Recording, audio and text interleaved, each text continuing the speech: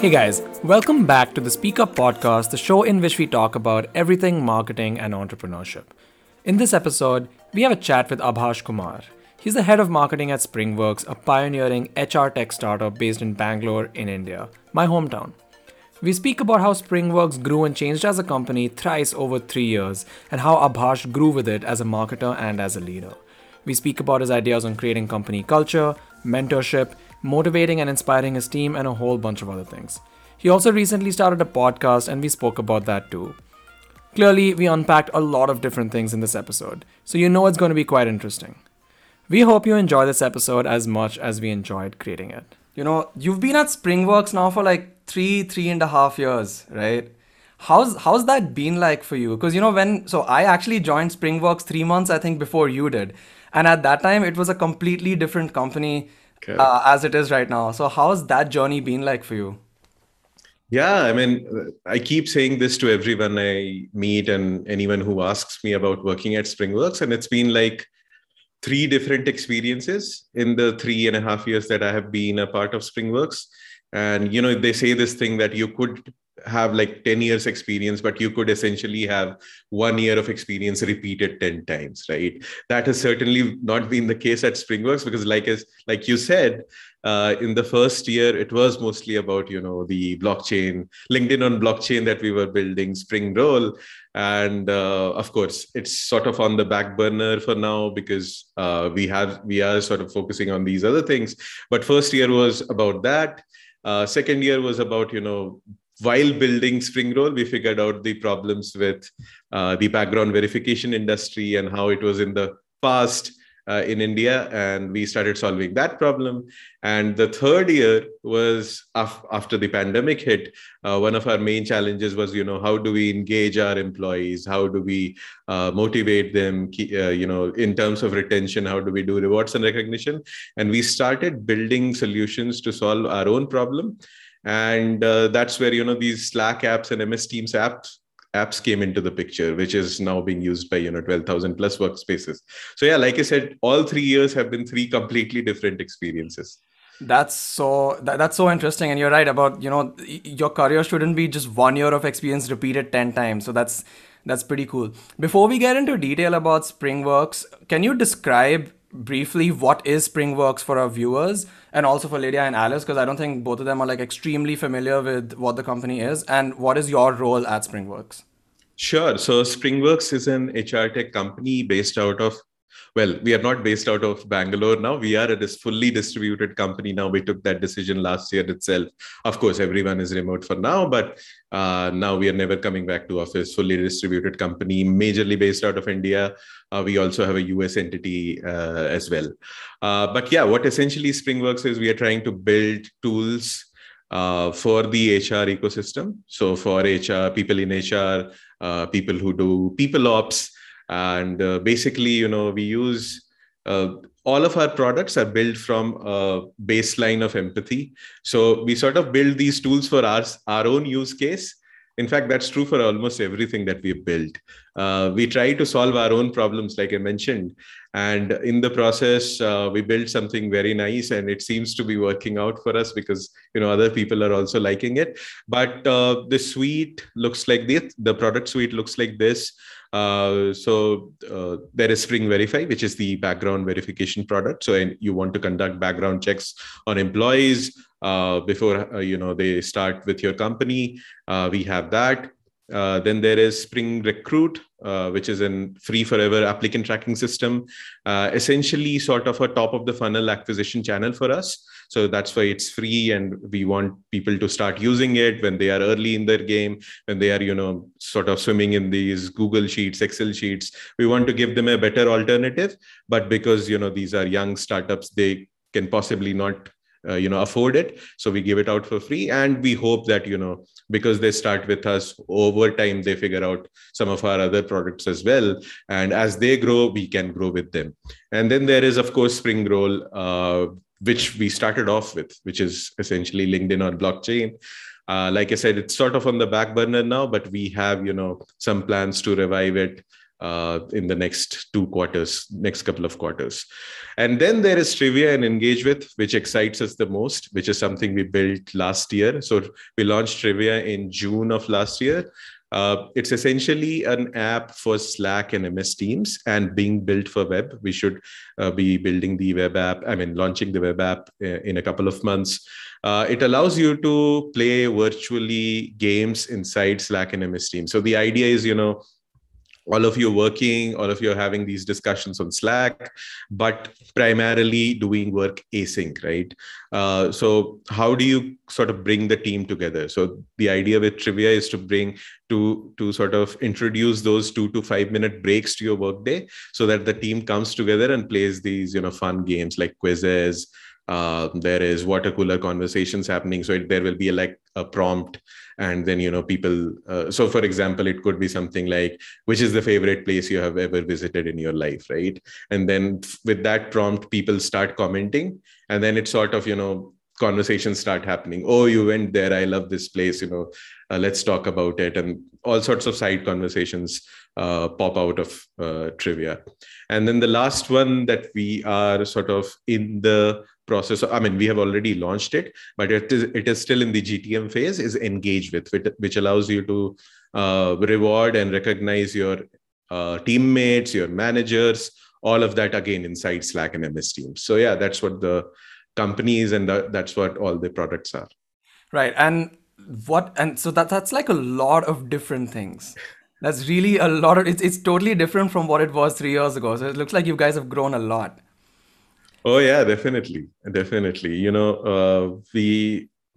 I would say we are trying to go for the hire to retire model, as in we want to build solutions for every stage of the employee from hire to retire. But we are pretty clear about not going into the payroll side of things.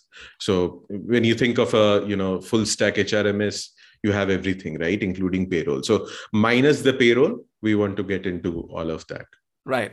And so what's your role been at Springworks over the last 3.5 years, starting from when you joined to what it's evolved into right now? Because when you joined, I remember it was just, so I think I was the first member of the marketing team, weirdly enough, as an intern.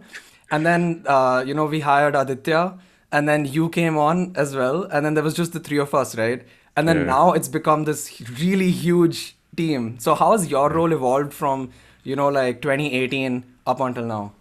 Sure. So yeah, like you said, when I joined, it was just you and Aditya, and Aditya was a contract sort of an employee, right? And you were an intern, and I was the first full-time hire. And of course, it was great help having you two there. But I'll talk about what happened once you two left.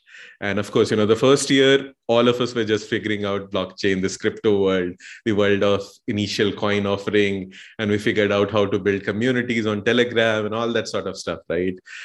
So yeah, like I said, I have been figuring things along. And then once you left, and like I said, we figured out that people were not ready for blockchain-backed LinkedIn yet. One of the problems was, of course, the positioning itself, right? When you say LinkedIn on blockchain, people will inherently, start comparing it with LinkedIn. So maybe that was a problem with positioning as well. But, people don't really care about what's powering the platform, right? They care about the UI, UX, whether it solves their problem. And compared to LinkedIn, definitely nowhere, right?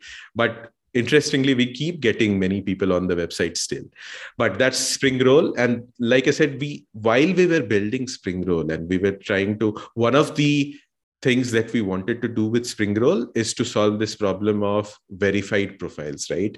On LinkedIn, anyone could essentially create a profile under some pseudonym, and there is no way for you to figure out whether this person works at Facebook or Google. You could ask Facebook or Google, but on the face value of it, if there is a profile, there is no way for you to figure out. So that was the problem we were trying to solve with Springroll. And, background verification was one part of it.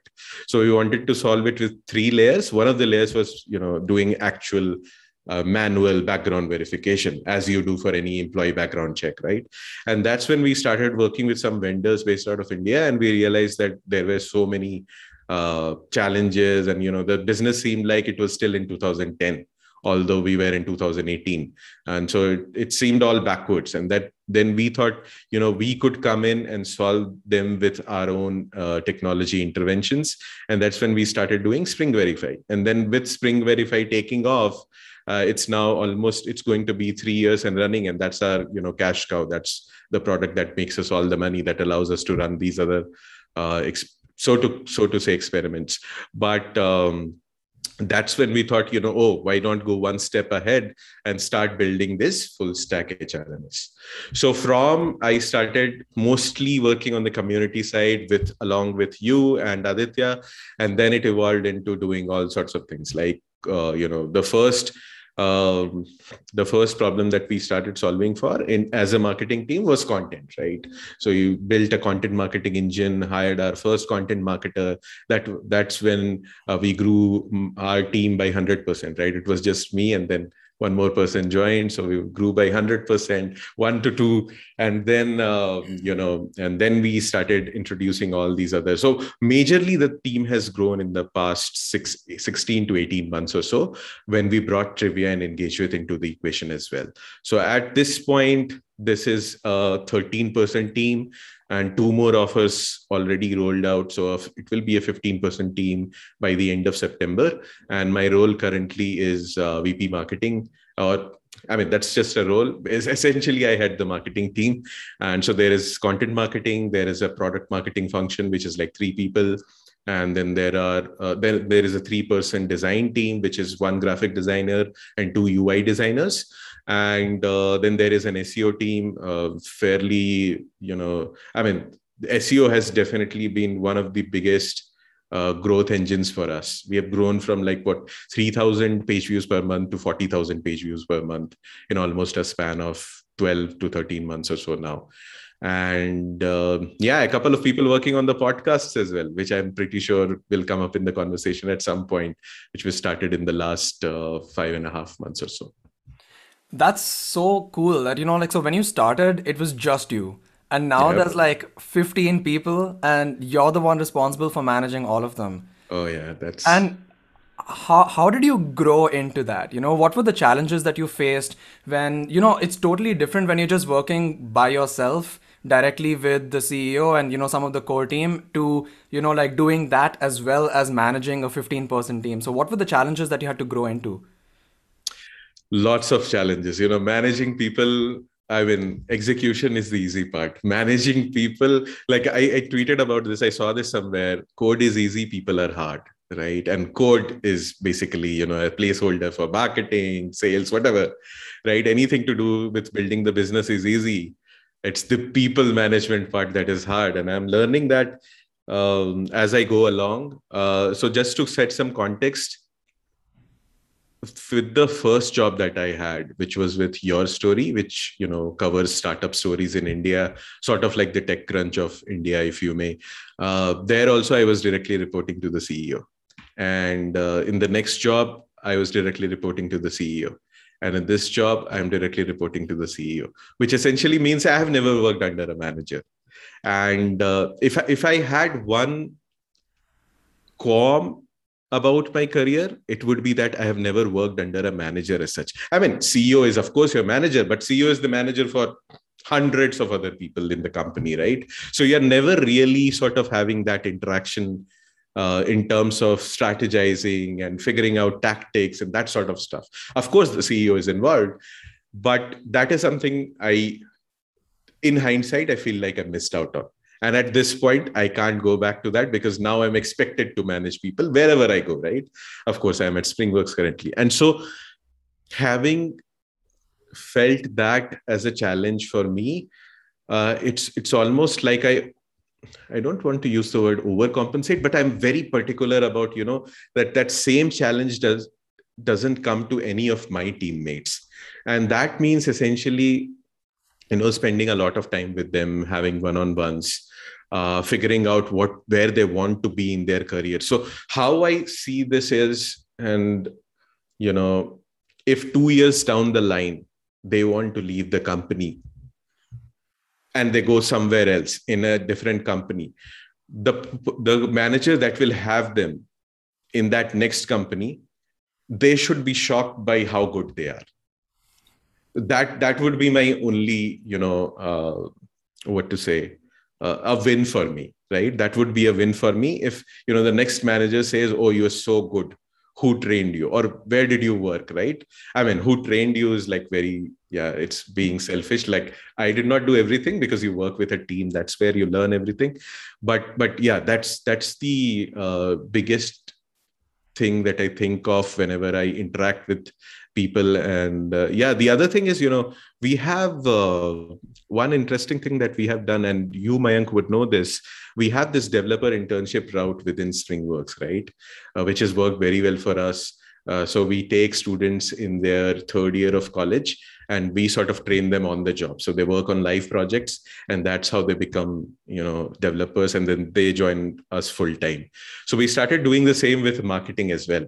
And it has worked out beautifully for us. So in the current team of 15 people, 7 people have come via the internship route. And this includes a couple of people who were doing something else. So one person was a mechanical engineer, like in the truest sense. They did mechanical engineering and were working in something related to mechanical engineering. Other person is a recruiter.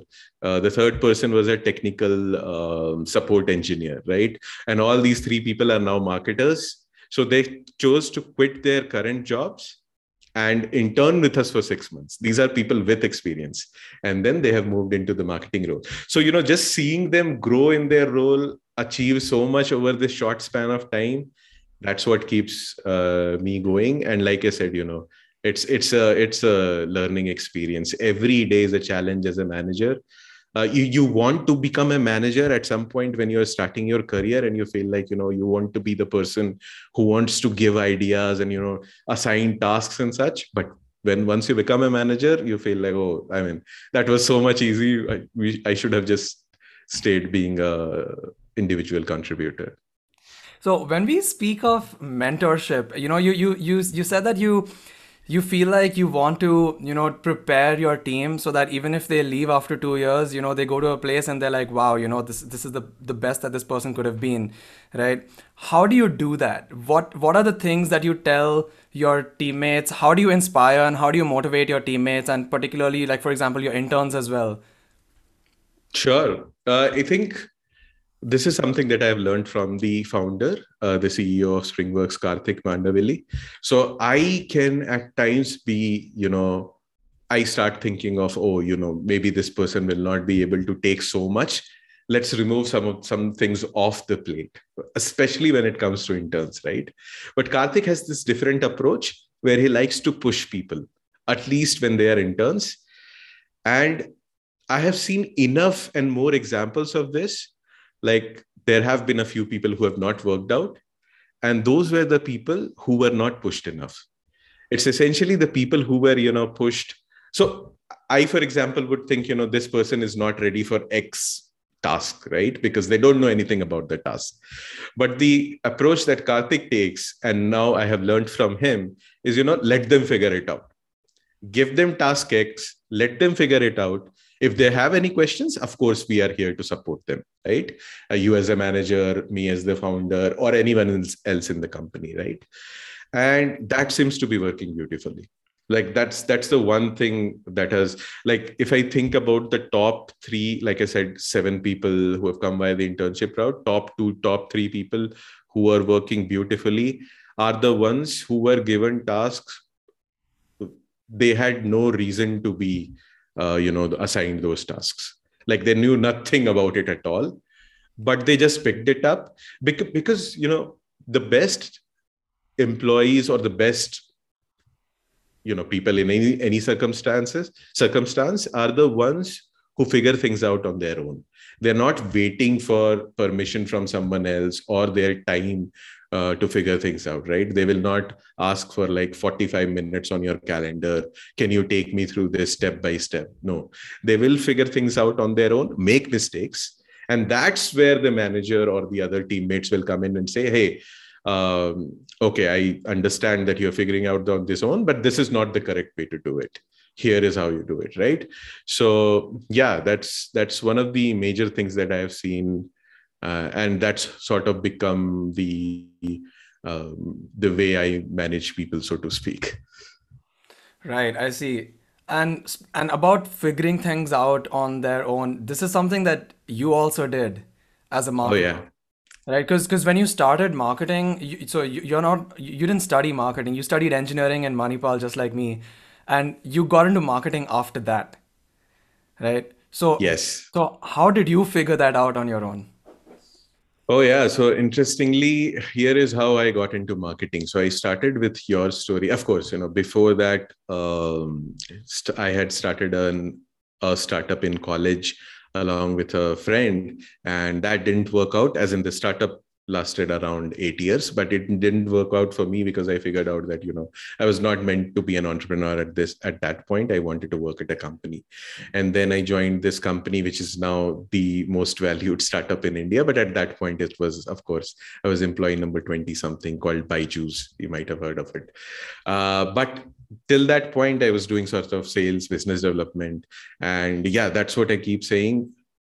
Stint in sales at the start of your career in whatever form, right? It helps with marketing a lot. But anyway, keeping that aside, that's when I came into your story. And your story, I joined to build community because I was, very entrenched in the community by then, having started my own startup and, attending all these events. So that's what I was hired for. And on the side, I was the backup guy for the social media marketing person. So as you can imagine, it was a media company. So news cycle was, 24/7. And whenever this guy wanted a break, maybe on weekends or maybe, he was off for a day, I would be the backup person who would handle social media. And then this one fine day, this person decided to leave the company. It was almost sudden. There was no notice period or as such. And so then I was asked, because of the fact that I was the only other person on the team that knew anything to do with social media, I was asked to take over social media. And that's where my learning process began. Whatever I had learned from doing social media as backup, and then I started picking up things on my own, talking to other people on the team, figuring out what sort of content works best. This was a media company, right? Creating smaller communities, hiring my first person. So yeah, lots of figuring out. I think the question you're trying to ask is, has it become easier over time? Mm-hmm. uh, it has become easier over time. At least in 2014, when I am talking about, it was not as easy to figure it out. There were enough blogs, there was YouTube still back then, but especially now, things have become easier. So for example, a person who we moved, not sort of moved, is still with marketing, but he's now also doing product growth. And again, he has no business doing product growth. He has never done that in the past. But how we went about it is, we had him enroll in a cohort based course, right? Which was essentially run by two product managers. And they take them through this 4 week to 6 week journey of how to talk like a product manager, what sort of things that you have to do as a product manager, and things of that sort. So I'm seeing, figuring things out on your own is going to become easy with these. So there is this something called ghost knowledge, right? And this is not my term. I read it somewhere. And there are all these people who are practitioners who are very good at what they do, but not everyone is focused on tweeting out all their lessons, experiences, right? There are very few, it's a very small minor percentage of people who actually post about their learnings and experiences on LinkedIn or Twitter. But then there are so many other practitioners where the knowledge just gets held up within the company, right? Maybe with the 10 or 20 people that they work with. It never gets out. And they could be working at companies with massive scale. And you will never know how they did things, how they grew the company. Now, with cohort-based courses, what is happening is some of these people are opening up because they are being asked by the curators of the course to come and take a couple of sessions. So I think massive amount of knowledge will get unlocked because of the fact that there are so many cohort-based courses happening. And this will be the best way for junior employees with 1 year, 2 year experience, or even some of the senior employees. Like For example, I would say I am better at brand marketing versus performance marketing. But if I want to learn performance marketing, I can just join one of these cohort-based courses. Yeah, maybe I digressed a little bit, but yeah, there is lots of positive things happening in terms of unlocking that knowledge and figuring things out. Right. I think Lydia has a question. Sure. Yeah, actually, I just want to go back what you said before. As you mentioned a lot about training and mentorship, especially since your company is about HR. So my question is like, what is a good mentor for you? And moreover, like, do you have any suggestion for people who just started their careers? Oh, yeah, sure. I think mentorship is still very underutilized. Every person should figure out a mentor for themselves at the beginning of their career. I did. When I was part of your story, I met this person called Dinesh Khandelwal. He was the person who had been doing SEO when it was Black Hat SEO, right? So this is a person who started doing SEO in 2004. So you can imagine the breadth of experience that this person has. He's worked for some of the now biggest startups in the country, has digitized some of the business, like literally taken them from being brick and mortar paper businesses to online, right? So yeah, finding mentors, definitely. How do you find them? Well, it's become easier today in the sense that it's become easier to reach out to people, right? If this was, say, 7 years ago or 10 years ago, very difficult to even figure out, like, you had to literally meet them at a networking event or something, right? But now with Twitter and LinkedIn, it's very easy to, because there are so many people sharing their knowledge, you can always reach out to them and try to get them to mentor you. And how you do that is by not just randomly asking them to mentor you. You offer them something in return. You show them that you're willing to do the work, right? And that's where the skills of cold email and approaching people with the right incentives, right? Everyone needs incentives, right? For a mentor, the incentive is the high that you get out of your mentee improving in their jobs, becoming exponentially better. Like I said, whenever I see employees, my teammates getting better, that gives me a high. So there you would be surprised how many people are open to mentoring other people, even when they are so busy. It just needs the right approach. Yeah, I hope that answers your question. Yeah. And like I said, that's also where cohort-based courses come in, right? So it's not just the learning that happens. And I keep mentioning this again and again because I'm very, very big on cohort-based courses. Like I said, unlocking knowledge, but it's the community that comes along with it, right? Now you have a bunch of learners who are almost on the same level as you, and then you're learning from people who are a little bit plus, right? So there is this concept of plus minus equal, which is the Shamrock system, which is to say that at any point, you should be learning from three sets of people. One, plus, right? Someone who is ahead of you in your journey, maybe 1 or 2 years senior than you. Minus is basically you mentor someone who is 1 or 2 years junior to you. And, teaching is one of the best ways to learn, right? You clarify your own thoughts and method systems by teaching them something else. And then there is, of course, the equal, wherein, someone equal to you, which most of us do. Most of us do learn from equals, but it's the plus and minus, which is mostly missing from that system.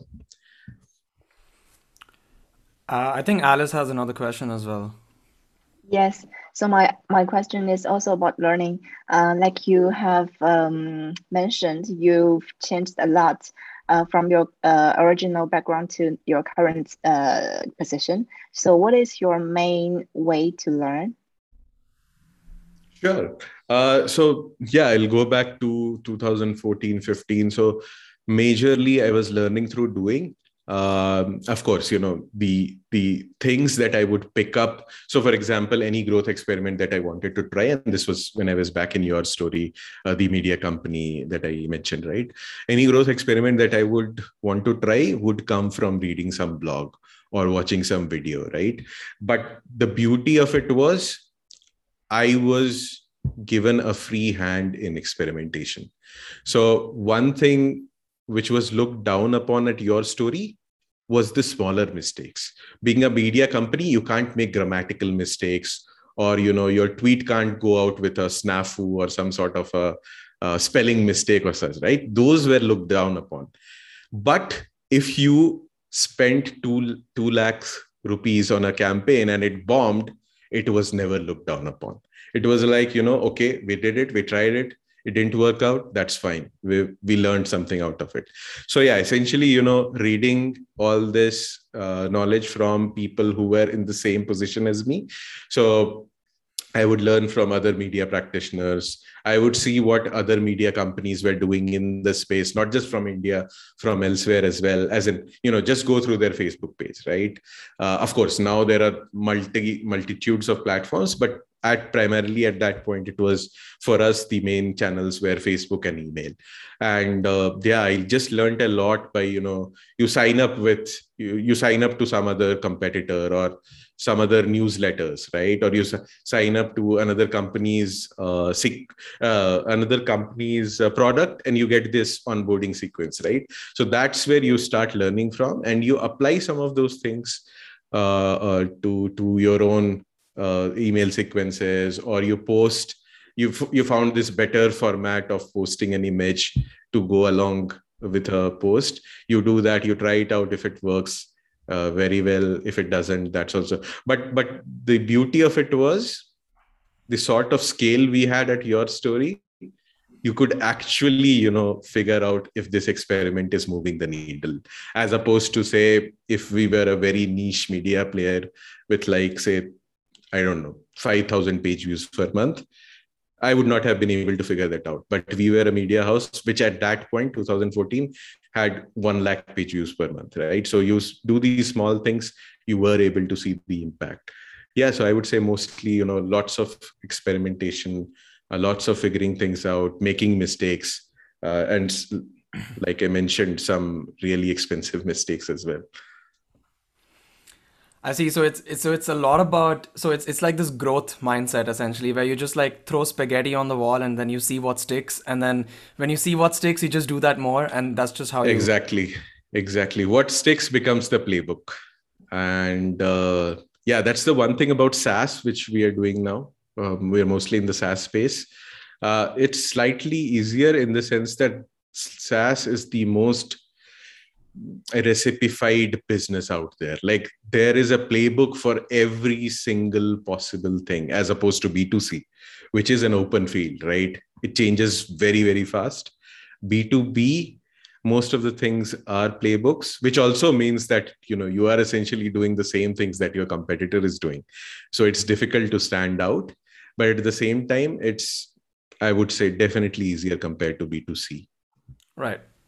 So speaking of, sharing your knowledge and sharing the internal knowledge from a company outside, I've seen that for SpringWorks, and for you particularly, I think even before you joined SpringWorks, like LinkedIn is a huge part of your marketing strategy. I see that you, as well as Karthik, the CEO, you share a lot of your internal learnings on LinkedIn, and you have like 36,000 followers on LinkedIn now.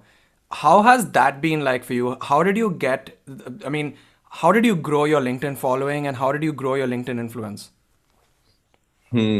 So I would say at this point, exactly when we are doing this discussion, I have become less consistent because I just, feel like, I'm out of that phase currently, so to speak. But the phase that you are talking about, where I grew my LinkedIn massively, was the phase where I was putting out posts consistently. And yeah, this is a recurring theme, right? You ask anyone why they grew something, it's because they did something consistently. And, it is true even for average content.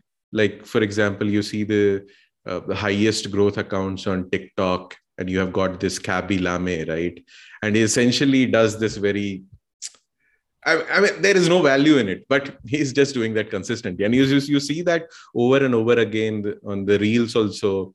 And yeah, this is a recurring theme. You just put out things consistently. So what happens is, and I've always believed in this, many a times, what you're asked to do is focus on quality. Like, you know, instead of putting out 10 average posts, just focus on putting out one very good post. I don't agree with that at all. I think quality follows quantity. You have to build that muscle first of all. And yeah, at some point we will talk about the podcast, and that was the same approach that we used with the podcast as well. But we'll come to that later. So on, you just keep pushing things out, and then over time you figure out the sort of things that are working, like almost without, you know, making a note of it, or you have, it's not like you have 10 bullet points at the end of 20 LinkedIn posts, or that, okay, the 21st post that I will make should, you know, follow these 10 bullet points. It's not that. It's just something switches in your mind. You understand what your audience is resonating with, and then your posts start following that playbook, like we said, right? So you do a lot of experiments here also, and then you figure out a playbook, and then it's a matter of just, you know, every time you put out something, it's just a virtuous cycle. The first time the engagement will be, you know, 100 people, then it goes to 500 people, 1,000 people, and one post goes viral, right? So you can engineer virality. Many people know how to do that, but in most cases you can't. And the answer is you keep producing things, you keep putting it out there, and one day something hits. And after that hits, you get this exponential growth. And then these people start interacting even with your average content.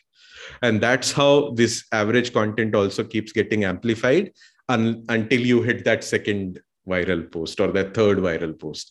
And that's how you keep growing this. And on the content itself, yes, like you said, we talk a lot about our learnings because we feel like that's the way to tell our culture. Because essentially why we started talking on LinkedIn was,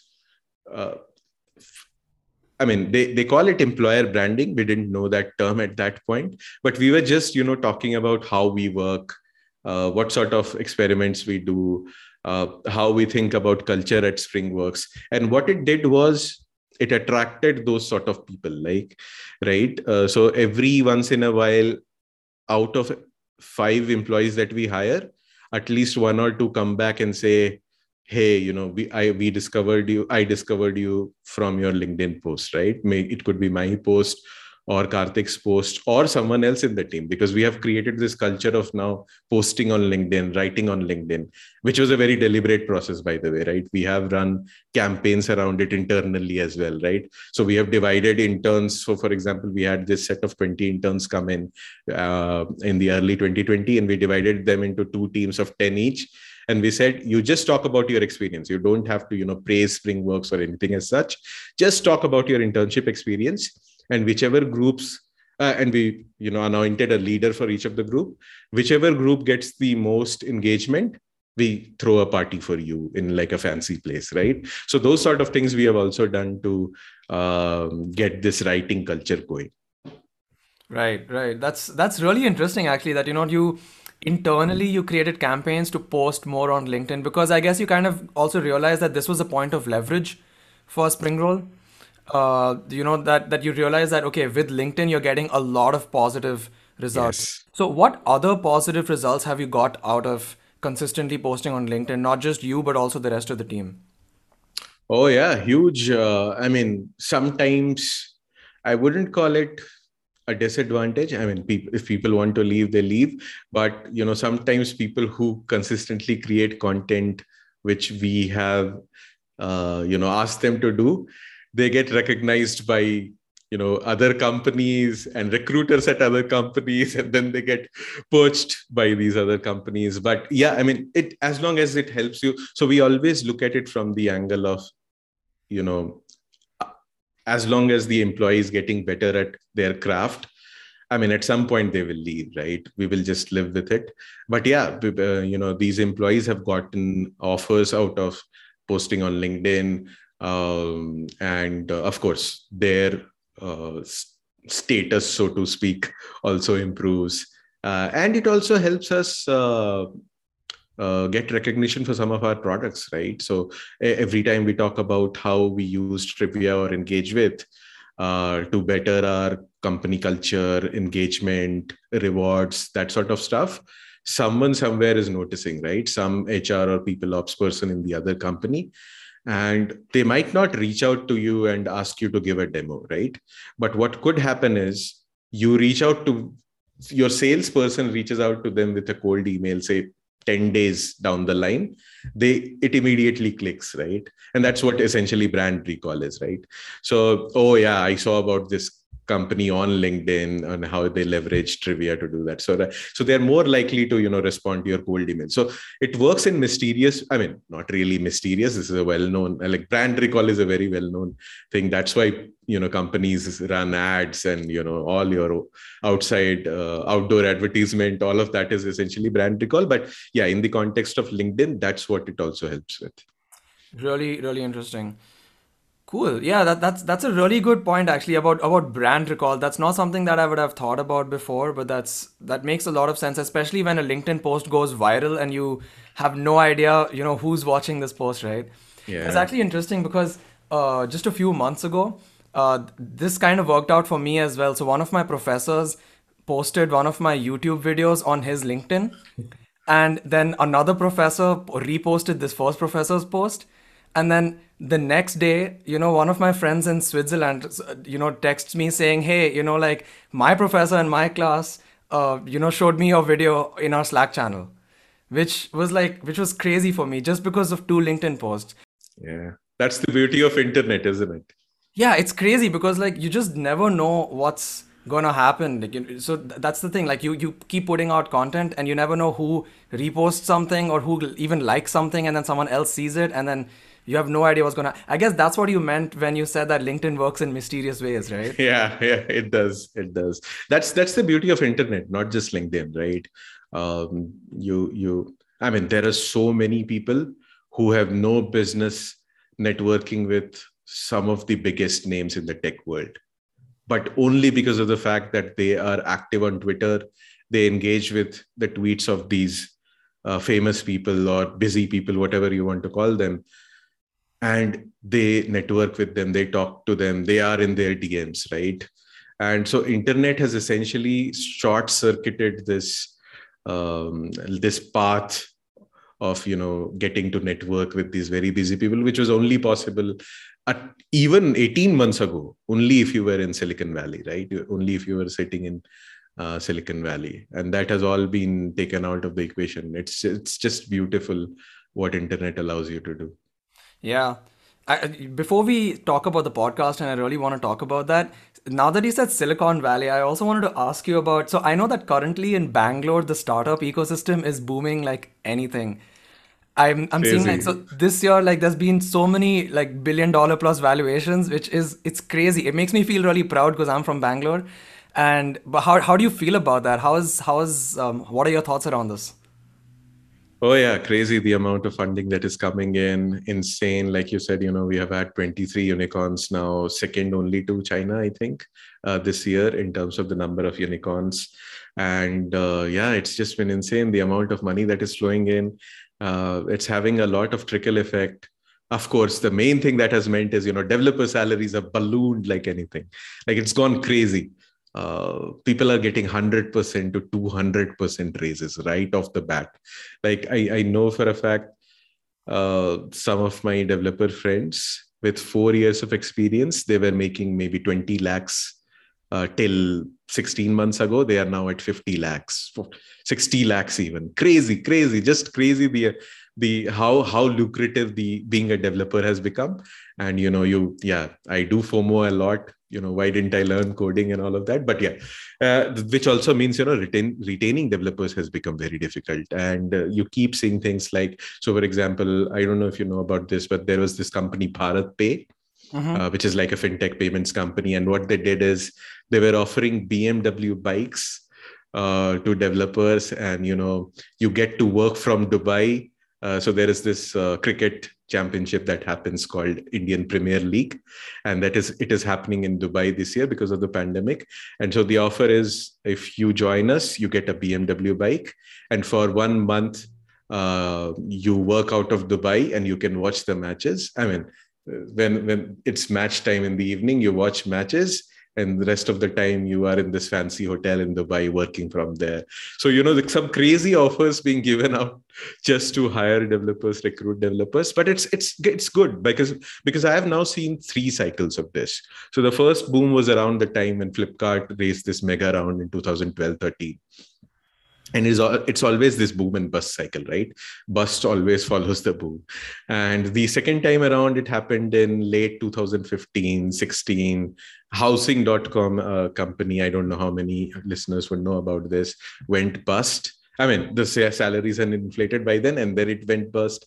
And then it was a cycle of, other companies, and the salaries just plummeted. So the people who were getting paid 25, 30 lakhs had to, make do with salaries of 12 lakhs, 15 lakhs at other companies because of the fact that their salaries were inflated so much. But now what has happened is, at least for the developer community in India, companies outside have figured out that you could still hire from Bangalore, still give them higher salaries compared to an average Indian salary, but it would still be super cheap compared to your developer out of San Francisco, right? Because they would be starting at what, $200,000, $250,000. You could give your Indian developer $60,000, which is insane money for an Indian developer, which is still chump change for you as a company based out of San Francisco. So yeah, those dynamics are really changing a lot. And but good times. It's interesting times. Let's see how long this lasts this time. Yeah, that is really, really interesting, because it's like, I think Indians, at least for developers, as far as developers are concerned, it looks like Indian salaries and European salaries are at par at this point. 100%. Which is crazy, because like the cost of living in India is so much lesser than what it is over here. Yeah. So yeah. at the end of the day, you probably make more money in India than someone over here makes, which is crazy. Yeah. No, and if you think about it, if the skill is the same, if the output is the same, why should you be paid, differently? What I do agree with is there is a sort of a bonus or, extra salary component if you're living in San Francisco, right? Because of the fact that, rents are very expensive and all of that, right?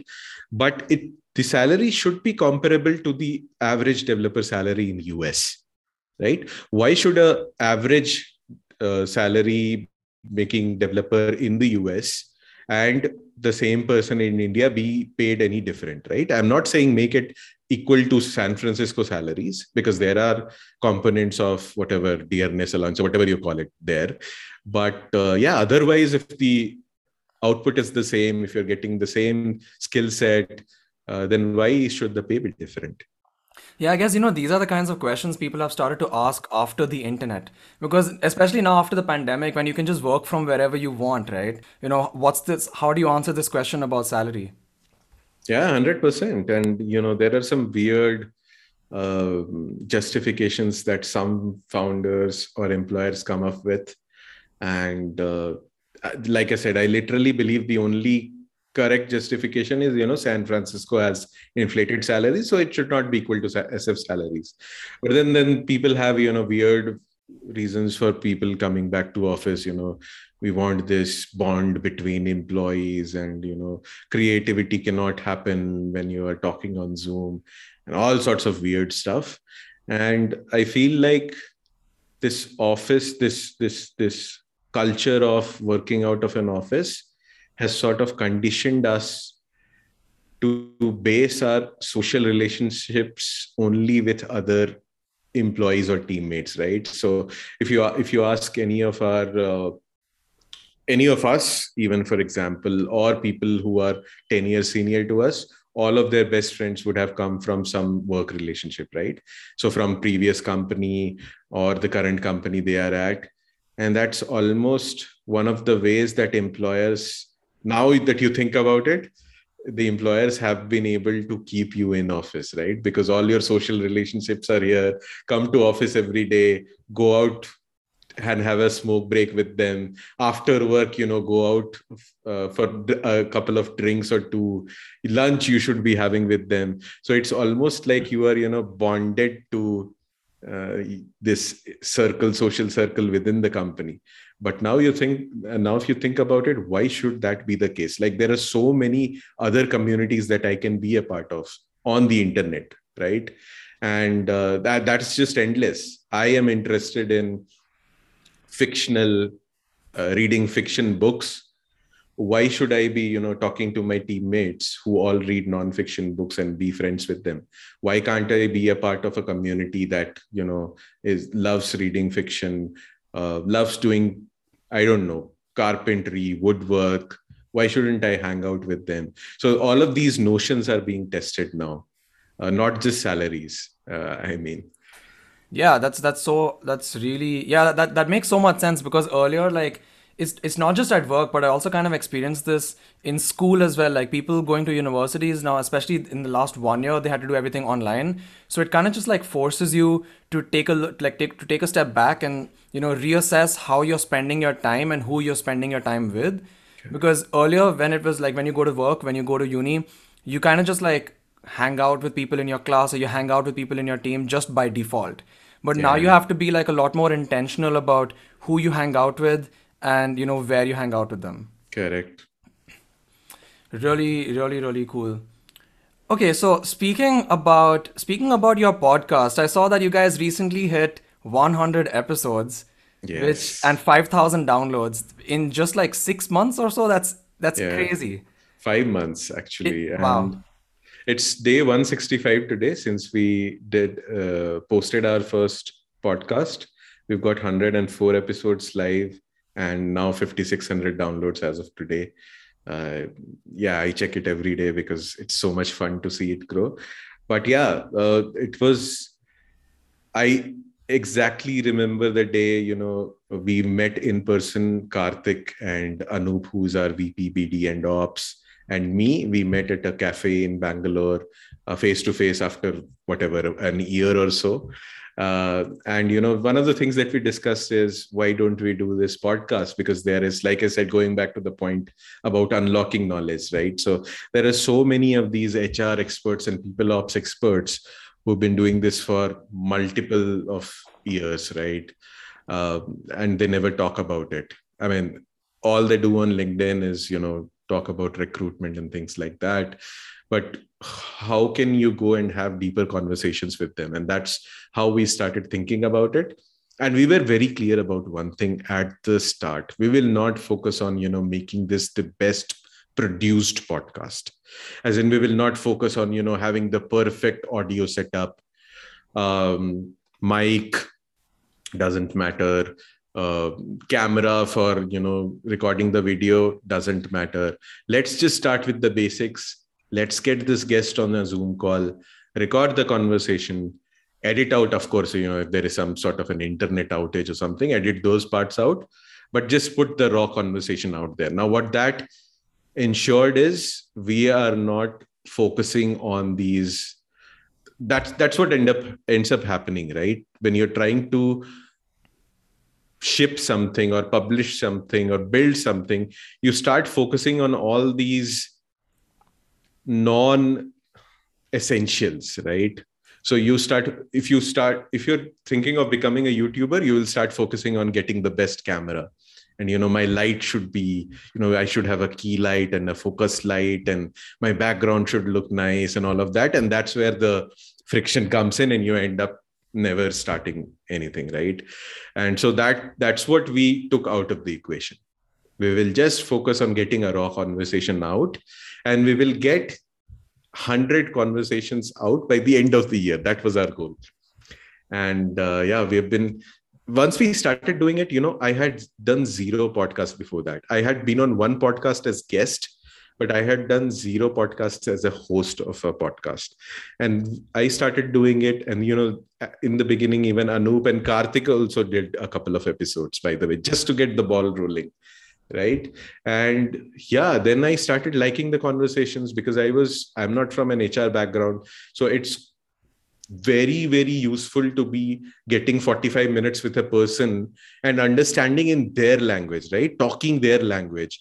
And you can take that back to your marketing as well, right? So the copy that you are writing or the creatives that you are doing or the blog posts, all of that knowledge is very important, right? So that's how I started seeing it. I started seeing these podcast conversations as something that helps me satiate my curiosity. And I think that's true for you folks as well, right? That's what you're doing. And as a byproduct of it, yeah, you are getting a podcast out. The guest is happy. You get this one-on-one time with a guest, which is highly unlikely if you write them a cold email, right? Can we get an hour with you on your calendar? No, straight answer, no. But you ask them to come on a podcast. In some ways, that's, status, right? As in they can, share with their group, their other teammates and family, hey, I was on this podcast. So it's a nice status thing for them as well. So yeah, that's how we looked at it. And then over time, many people from within the company started, helping us out with guest reach outs. A couple of people, other people also volunteered to become hosts. So then we could scale it up, right? So that's how we have been able to do 100 episodes in just exactly 5 months. We were able to do 100 episodes, and it was beautiful. Like on the same day we hit 100 episodes, we hit 5,000 downloads as well. But yeah, the next step is, of course, focusing on the distribution a lot more because we've been just focusing on, pushing podcasts out. But now we have a very credible brand, right? You reach out to even a very famous guest. If they see, this podcast has 100 episodes, that's huge credibility, right? They would want to come on your podcast. So we have solved for all of these basics. Hygiene has been taken care of. Brand has not been built. Brand gets built over time, but at least the basics of it has been taken care of. And now we can be much more deliberate about it, right? So we can curate the guests in an even better manner. We can focus on getting a nicer intro. We can focus on getting, maybe a couple of 30-second ads in between, talking about our own product. We don't want to monetize this podcast from external ads or something. But now we can focus on the non-essentials. Now that we have essentials in place and an engine that's, working as it is. I think that's really interesting that with a podcast, these metrics aren't really like public, right? Your number of plays, number of downloads, they're not really public. So I guess your main metric that people look at to judge how credible your podcast is your number of episodes. Yeah. And then we have gotten, some rejections. Saying that, this is new, come back to me when you have X number of podcasts, right? So it does matter a lot. It's and there are stats, like I had posted about this on Twitter. I heard this on some other podcast. I forget the name of the podcast, but the stat is, 90% of the podcasts, by the way, 4,000 new podcasts get published every week. That's insane. Wait, you mean 4,000 new podcast episodes or 4,000 new podcasts? 4,000 new podcasts, properties, right, every week. And the stat goes something like this: 90% of the podcasts, and while I say it, let me pull that tweet up so that I don't get the numbers wrong, but 90% of the podcasts don't go beyond episode 3. That's just 3 episodes. So you are already, better than 90% of the podcasts out there, because I know for a fact this is the 4th episode, if not the 5th or 6th, right? And then, some more. Of the 2, okay, so that's 2 million podcasts that are currently there. So that, eliminates 1.8 million podcasts right off the bat. Of the 200,000 that are left, 90% will quit after 20 episodes. That's another 180,000 episodes gone, right? So essentially, to be in the top 1% of podcasts in the world, you only need to publish 21 episodes. That's it. And that's insane. If you just think about, some would say, 21 episodes, that's not a lot. But it just goes back to the fact that consistency is a superpower. It's very difficult to produce something consistently. And that's why people stop at 3. 90% of them at 3. And almost everyone by the episode 20, it fizzles out. You don't want to do it anymore for whatever reason, right? Because they might not be getting engagement, enough listens. But what people don't understand is your first viral episode will probably happen at episode number 80, which is true for Joe Rogan, which is true for Tim Ferriss, right? So, yeah. Yeah, that makes so much. I like what you said about consistency is a superpower. And from what I can see is like this seems to be like a theme anywhere you go online, not just online, but even offline. Just like anytime you're trying to build a brand, you need consistency over quality, Yeah. right? And I see that's what most people have done. Yeah. Quality comes with consistency, by the way. That's what I mentioned, right? That's why quality follows quantity. You keep doing something enough number of times. I mean, if I go back and hear my first episode that I hosted, I'm sure I did a bad job of it. It might not be visible because we don't put out the video. Maybe I'm nervous on the video or something of that sort. Maybe it doesn't come out in the audio. But there will be a audible difference between my first episode and now maybe I have done 60 or 70 episodes as host, right? Because I now understand what sort of questions to ask. So initially, I would just go with X number of questions and I would ask one question after the other. But now it has become more of a conversation. Like if I met this person in a cafe, right? What sort of a conversation? In fact, I tell my guests beforehand that is what I would want to have, rather than sending you a list of questions and then we doing like a interview sort of a thing, right? And yeah, it just improves over time. You know how to ask the right questions. And again, I'm not saying I'm there yet, but yeah, over time you just learn how to ask better questions. Right. Yeah, that makes so much sense. Well, in fact, while I'm there, I'm really excited about, you folks know Andrew Warner, Mixergy, not really. one of the OG podcasts out there. And he's writing a book on asking the right questions. So what is his tactics? So I was part of his book reading on Zoom a couple of weeks back, where he's reading, certain episodes from certain chapters from his book. And one of the interesting tactics was how he got even founders who were very particular about holding back information on how much revenue they made. They would never tell it to any journalist, but he was able to get it out from these founders. And I will leave it for the listeners to get the book. I think it's coming out in another month or so. I'm really excited about it, but because I really want to become the best question asker. If not, I don't want to say the host of the podcast, but asking good questions is a skill. Like I'm still improving a lot, but yeah, like I said, 60, 70 episodes now, I've improved a lot, and I'm pretty sure there is huge scope of improvement still there. So when you say you've improved a lot, what are some of the things that you've noticed yourself improving at when it comes to asking good questions? Yeah, like I said, so previously what would happen is, question number 3. I mean, of course, I was sending out guests the question beforehand, and I still do. Some guests, insist on getting the questions beforehand, which is completely understandable, right? So with some of the bigger companies, PR, communications come into the picture, right? So every answer, every question will be looked at before something goes out to public. So it's understandable. But in many ways, I try and avoid sending them the questions for as long as possible, unless, the mail comes 2 days before the recording that, hey, why haven't you sent me the questions? Are we doing this or not? And then I have to. But initially what I was doing is question number 2 done. I moved to question number 3. Oh, that's a good answer. Let's, okay, next is this question.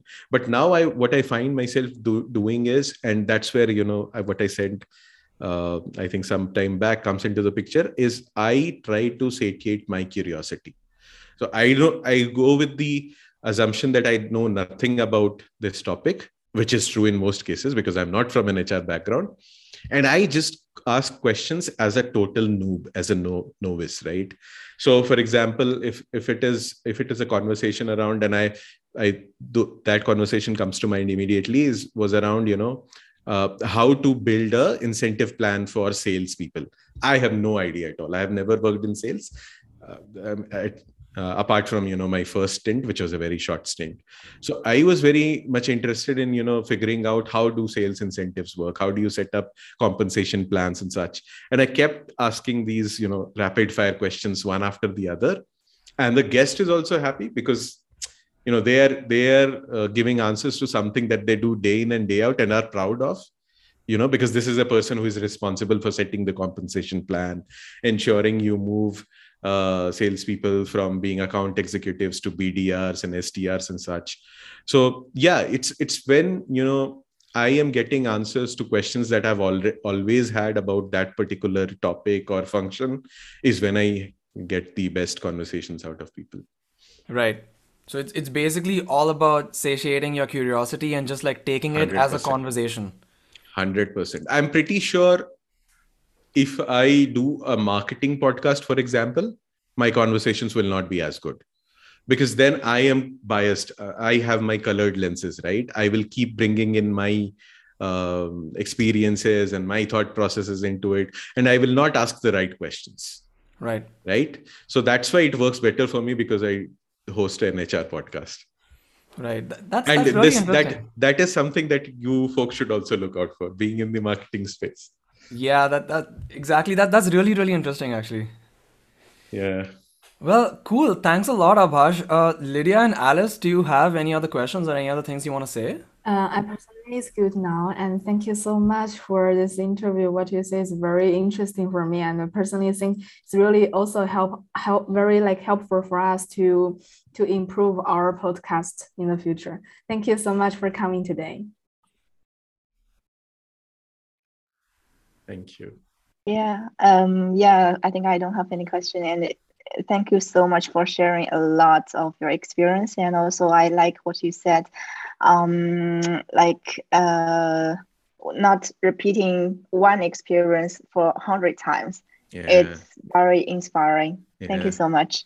And congratulations to you folks on episode number 4 and being in the top 10% podcasts of the world. Well, thanks a lot. Yeah, I feel like we really unpacked a lot today, which was very, very interesting for me to listen to as well. And it was also nice to catch up with you after so long. Likewise, Mayank. Thank you.